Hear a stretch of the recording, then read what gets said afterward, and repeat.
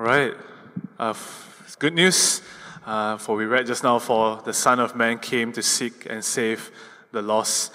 It's good to be here with everyone this morning. Usually I'm not at the 9 a.m. service because I'm doing youth ministry. So allow me to introduce myself. My name is Daniel, and I have the privilege to serve as the youth pastor here at St. Mary's, as well as the humble privilege to preach God's word to all of us here this morning. So I encourage you, as we look at 2 Samuel 12, be keeping your Bibles open, or you can follow along in your service order. Allow me to pray as we prepare our hearts to receive God's word. Heavenly Father, we thank you for your word that is given to us in the Old Testament in 2 Samuel 12.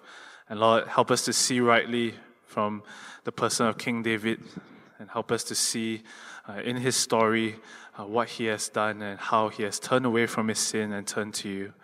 So help us to be thinking rightly about this passage and to be thinking rightly about you. In Jesus' name we pray. Amen. Allow me to begin this morning with a question to everyone, which is this. Have you been caught red-handed doing something that you know you should not have been doing, or that you did something wrong?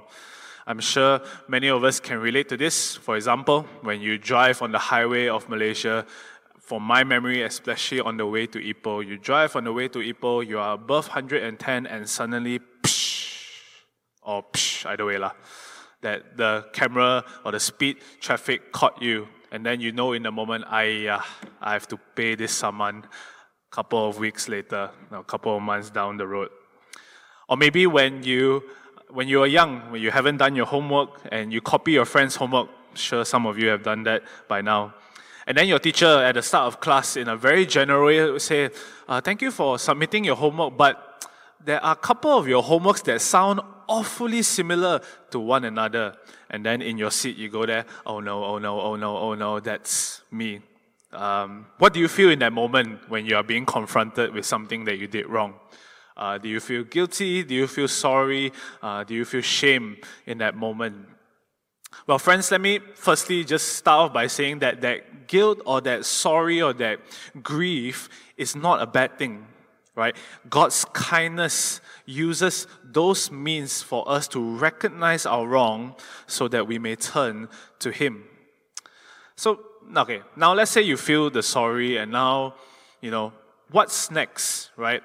Did you repeat the same mistakes that you did, or did you turn away and you just go to God, or do you repeat the same mistakes, right? For example, parents here, if you told your children, boy, please don't do this ever again, and then maybe you scolded your kid, and then your kid is crying there, putting on a sad face, okay, mommy, I won't, okay, daddy, I won't do this anymore.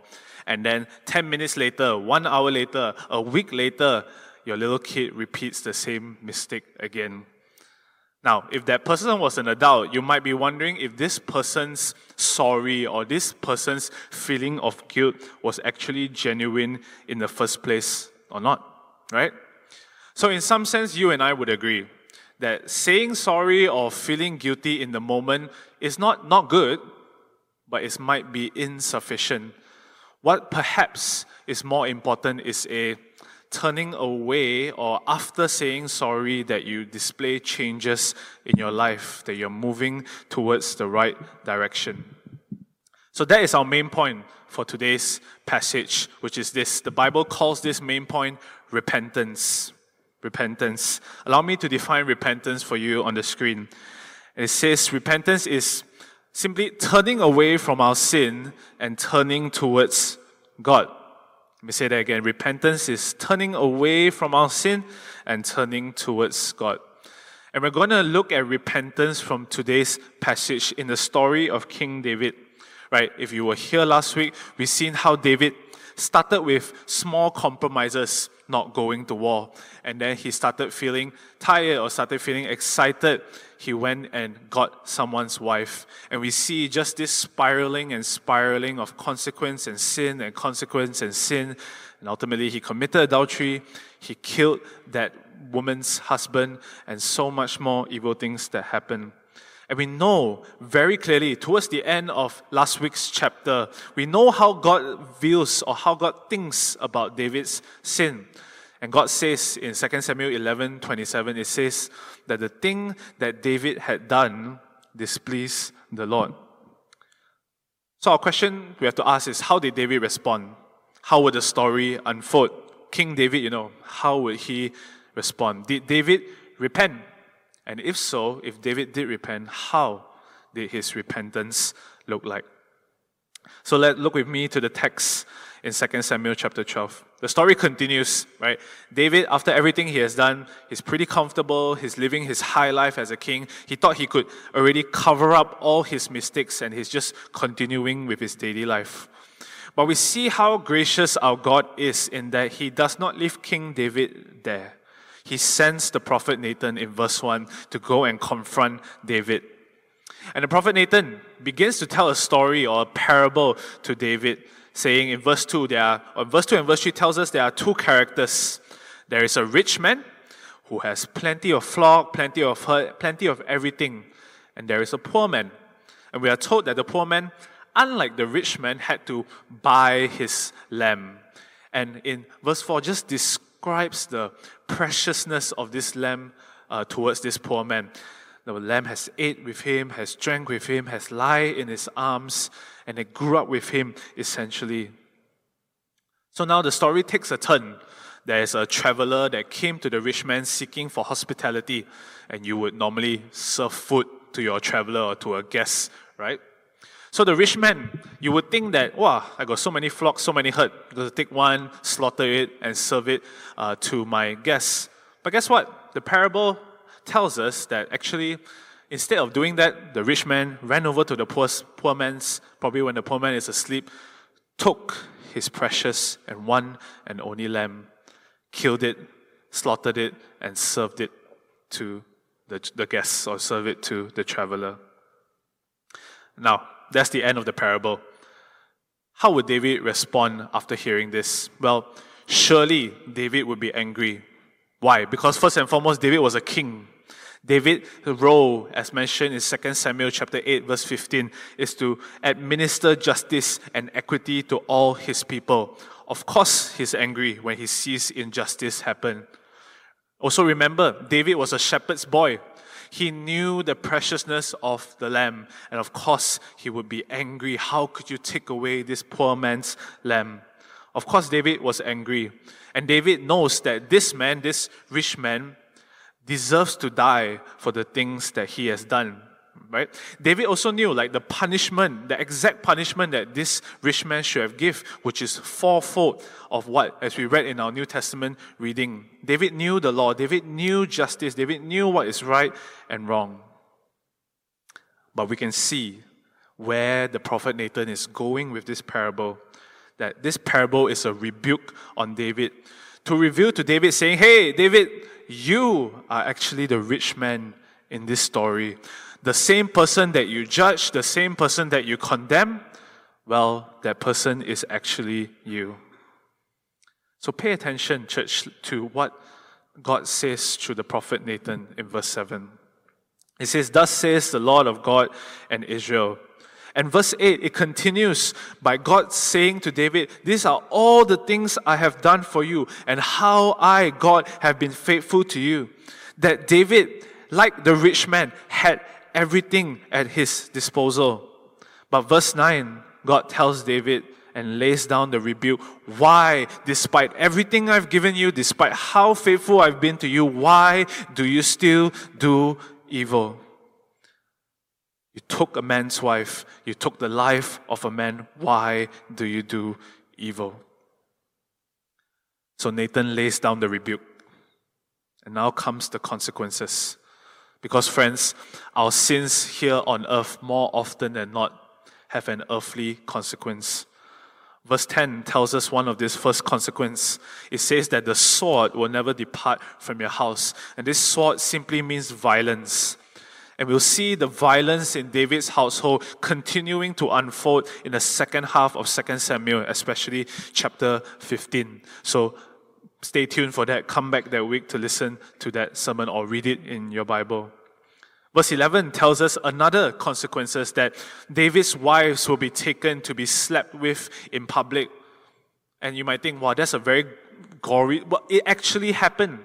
Right? 2 Samuel 16 tells us exactly the same thing actually happened. The consequence wasn't just for fun, wasn't just to tell it for fun, but it actually happened. So again, stay tuned for that as we see it in 2 Samuel 16. And of course, fast forward to this chapter, 2 Samuel 12:14, the final consequence, one of the final consequences, it says that the son that is born to David must die. Just horrible, horrible, horrible consequences that actually happened to the life of David. God never lies. He brings about His word, not only good stuff, but also judgment and consequences. Now, what we saw in the first part of this text is what I would call the call to repentance, where Nathan implores David by saying, "Hey, David, repent." And he does so by telling David the things that he has done wrong. Friends, as you tell your unbelieving friends, or if you are an unbeliever here today, we don't just walk around to tell people, "Hey, Jesus loves you and forgives you," without first or in that process telling them, "You are a sinner. These are the things you have done wrong." Now, we probably won't be like the prophet Nathan telling parables, or we know exactly the sins of our friends. But part of calling people to repentance is telling them that they are wrong. Now, if you are a Christian sitting here, you know this first-hand experience that God, in His kindness, has sent Nathans to your life to reveal your sinfulness before you. It could be a Bible reading where the words of Scripture by His Spirit suddenly convict your heart of your sinfulness. It could be a friend, it could be a pastor, it could be a sermon, it could be your family members. Whatever it is that God has used this means to reveal your sinfulness for you. Even your earthly consequences, the things that you face in this life, perhaps are a reminder also of the sins you have done. So friends, when God has called you to repentance, and if you listen to the story of David, and you are convicted of your own sinfulness, thanks be to God. For His grace and His mercy is reaching out and extending His forgiveness of His Son to you. Right? So don't ignore the Nathans, so to speak, of your lives. Don't ignore my words. Don't ignore the Scriptures. Don't ignore your friends, your pastors, your family members who tell you that you are wrong. Turn away from them. Take your sin seriously and turn to God. But that's the first point. Well, the call to repentance, how Nathan called David to repentance. Now, how did King David respond? Well, verse 13 tells us the answer. And this simple sentence, but such a profound sentence, summarizes the heart of what it means to repent to God. So David, in verse 13, says to Nathan, "I have sinned against the Lord." You see, friends, sin is not simply doing something wrong on the outside. It's not just, I did that. But sin, friends, is rebellion against God. Sin is lawlessness and disobedience against God's command. So, if sin is not just doing bad things, but sin is against God, what is the implication of that? Right? So, for David's case, his sin of course, was against Uriah, was against Bathsheba. But David knew ultimately that his sin was ultimately to the Lord. So let me illustrate. For example, if you are a non-Christian here, sitting here, welcome to church. But for a non-Christian or an unbeliever, you have the ability, or your non-Christian friends have the ability to have a guilty conscience, to know right and wrong, to feel bad about the things that they have done wrong. Right? They are made in the image of God. They have one creator. Of course, they are able to feel a sense of guilt or a sense of conscience telling them that they are wrong, albeit it's fallen. But these unbelievers will never come to a place where they realize that their sin is against God Himself. And that is a massive difference, right? Because repentance is not just feeling guilty and feeling sorry about what you have done. But repentance is acknowledging that your sins are against a holy God. You see, David's predecessor, King Saul, he felt sorry, he felt guilty, but for the wrong reasons. He wanted to appease the prophet Samuel and not necessarily God. In the New Testament, Judas, right? When he betrayed Jesus, at the end, he actually did feel guilty. He did feel sorry, but it wasn't towards God. You see, friends, our sin is ultimately accountable against the one true and good and holy God. And part of our repentance is not just wallowing in our sorrows, but running towards Him for His mercy and His goodness. And we can see that turning and that running towards mercy in Psalm 51, our psalm reading today, that David penned this beautiful, sorrowful, just full of pain in his words when he pens down this in Psalm 51, his sorrowful heart towards his sin. It's not a hard psalm to understand, friends. So allow me to read it to you and just fix your eyes on the words of this psalm on your service order if you want to. Allow me to read the first 4 verses. Psalm 51:1, it says, "Have mercy on me, O God. According to your steadfast love, according to your abundant mercy, blot out my transgression." It means spit out my transgression. "Wash me thoroughly from my iniquity and cleanse me from my sin. For I know my transgressions are, and my sin is ever before me. Against you and you only have I sinned and done what is evil in your sight, so that you, God, may be justified in your words." Notice that sentence, "Against you and you only have I sinned and done what is evil in your sight." Friends, if someone were to ask you, "Why are you a Christian?" besides telling them your story, your church, your family background, how many Bibles you have read in your life, from front to back, those are good things, and I want to encourage those things. But in your personal testimony, does somewhere in your story include God save a wretched person like me? This crying out to God, this "Have mercy on me, oh God, have mercy on a foolish man like me," is that part of your story? Because that's the Christian story. That's what the gospel does to our hearts. Have you seen that in your life?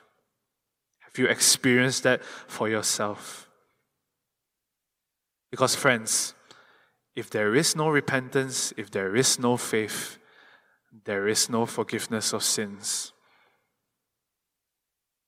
But we did see repentance from David. And Nathan, in his kindness, extends these words to David, extends this forgiveness of sin on behalf of God to David.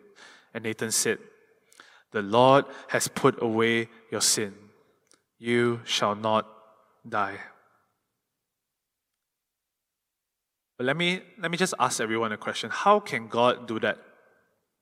How can God, David, the adulterer, by the Old Testament laws, has to die? How can God, being holy, just say, "David, adulterer, walk away for free"?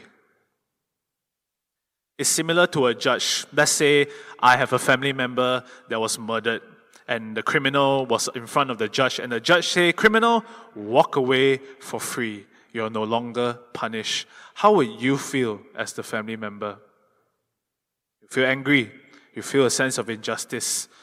So similarly with the God of the universe, how can He pardon David's sin and let him walk for free and still remain holy?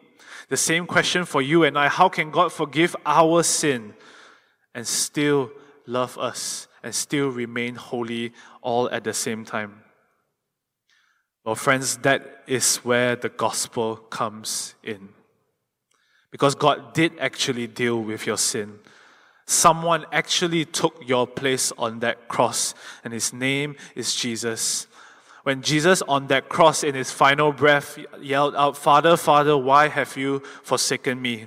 It wasn't that the sinner, you and I, just walked free, but that our sin was transferred or imputed to Christ. And that Christ on that cross received the punishment that was due on our behalf.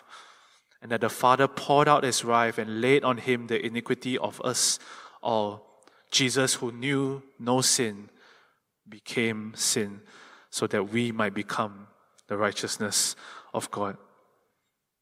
Church, that is the gospel. That is how deep, how wide, and how amazing the love of God is on our behalf.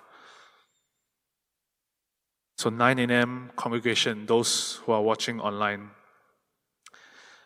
when you come before God in repentance and confession, whether in the Holy Communion later or whenever you do it in your home or wherever you are, the same words that were said to David from the prophet Nathan are the same words that are extended to you. The Lord has put away your sin. You shall not die, but you may have everlasting life.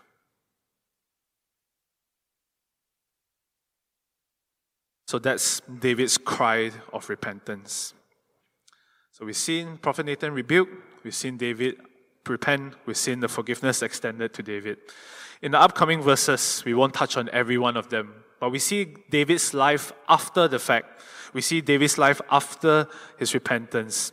We saw a little bit of that in Psalm 51 that was written post this Bathsheba incident, but we'll see his life after that in the remaining of 2 Samuel 12. So in verse 15, we find out that the consequences are true. That David's son was afflicted and David's son was sick. But David's response in verse 16 was in a sorrowful heart. He went on the ground. He prayed on his knees, seeking God on behalf of his child. Lord, please have mercy on my son. Please spare his child. And we see this changing of direction is because in the whole of 2 Samuel 11, right, David disregarded God. David didn't even come to acknowledge God in that moment of his sin and his rebellion. But now a turning, if you will, in 2 Samuel 12, we see David seeking God. We see David pleading with the Lord. For 7 days, he had no appetite for food. His 7 days, he was on his knees, he was on his face, seeking God's mercy. Now, did God spare David's son? Well, no. The child did die. God is faithful to his word. And David did actually find out about it eventually in verse 19. Yet, as the passage tells us, David was actually surprisingly very quick to accept this reality, right? He went back to eat, he went back to drink. Even before that, he refused to eat, he refused to drink. Now, after the news, he ate, he drank, he washed himself, he went to the temple, and he worshipped the Lord. But if you think about how is that possible? How did David, your son just died? Shouldn't you be all mourning about it? Shouldn't you be all just in sorrow about it? How can you be so calm? Now, David responds in verse 22 and 23. It's very revealing. We see David has accepted God's will for his life. David accepted God's will for his life and the life of his son. David knew that ultimately God's will is good. And David, as you see in that text, David will ultimately see his son again in heaven. You see, David accepted the consequence of sin. And that is part of our life of repentance, that God uses disciplinary actions as a means to discipline his children, to love his children.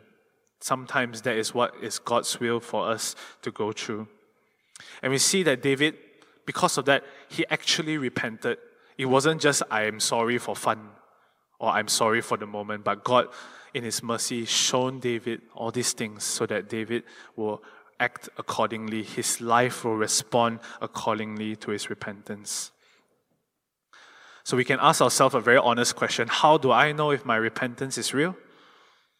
is that you're moving towards the right direction, that you have demonstrating that your repentance is actually real, that your life right now is a life that reflects your repentance. We can see that in Acts chapter 26, verse 20.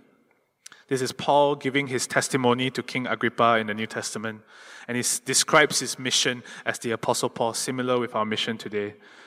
It says, "But declared first to those in Damascus, then in Jerusalem, and throughout all the region of Judea, and also to the Gentiles." And this is Paul's message, that they should repent. We talked about that. Turn to God. We talked about that. And look at this.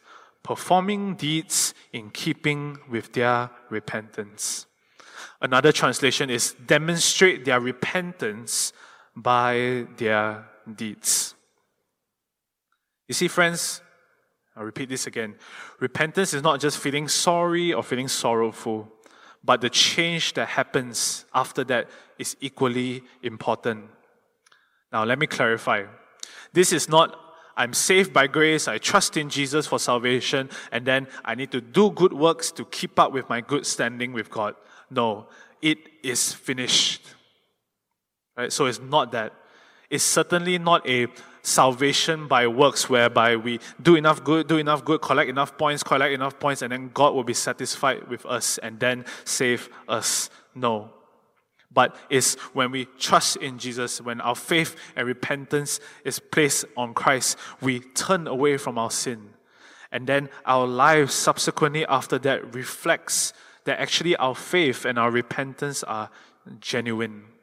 They weren't just all talk and no show. Because our lives must demonstrate repentance, right? And we see that in David's life, that his life wasn't perfect after this incident. Of course, we see God's blessing on him when God gave him King Solomon, right? Future King Solomon, his now son Solomon. But we still see many turmoils, many tribulation in David's family in the rest of 2 Samuel 12, right? David wasn't perfect, but we see glimpses of changes of certain things that happened to David, right? We read about the war, right? The war against Rabbah and the Ammonites. That this war has been happening since 2 Samuel 10. Remember David at the start of 2 Samuel 11, he didn't go to war? Well, at the end of 2 Samuel 12, the author tells us that David went back to war. He went back to his duty. So we can see certain glimpse of this outward change of what is happening inside of David's heart. We see this change of direction by David. Our lives must demonstrate that we are genuine in our repentance. So let me just, before we end, define repentance one more time. Repentance is turning away from our sin and turning our life and following God in His ways. The outward change is important, that's for sure. But friends, the change starts from the inside of our hearts. That instead of loving our sin, we now hate and abhor what God hates. We hate our sinfulness. You can just imagine when David was writing down Psalm 51, in his brokenness, in his sorrow, he wrote that with so much sincerity. As John Calvin, early reformer, he puts this. He says that the hatred of sin is the beginning of repentance. The hatred of sin is the beginning of repentance. It's not something outward, but it starts from our heart. Which is why, and let me say this gently, repentance is not just saying the confession prayer on Sunday. Repentance is surely not a Roman Catholic doctrine of penance where you walk up to a priest and you confess your sins with words to this priest. Now, all those things could be part of repentance. Nothing wrong with confessing your sins to someone. Nothing wrong with saying the confession prayer on Sunday. But inwardly, it starts on the inside. That God has so changed your heart to see the things of God, that He has so worked through His gospel, through the preaching of your word, and He gave you a new heart to recognize your sinfulness before Him. a life of repentance starts from here, starts from the inside, and then slowly but surely moves towards the right direction. So in closing, may we, like King David, hear the call of repentance. May we repent of our sin and trust in Jesus for our forgiveness. And may we, like Psalm 51:10 tells us, to ask God to create in me a pure heart and renew a right spirit within me. May this be our prayer, church. Let's pray.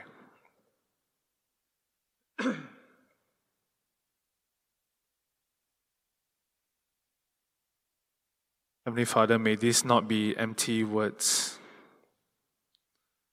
but these words may be heartfelt thanks and worship towards you and you alone. Help us, Lord, to turn away from our sin and to live for you. Dear Lord, as Christians, we stumble and fall, but that is part of the journey.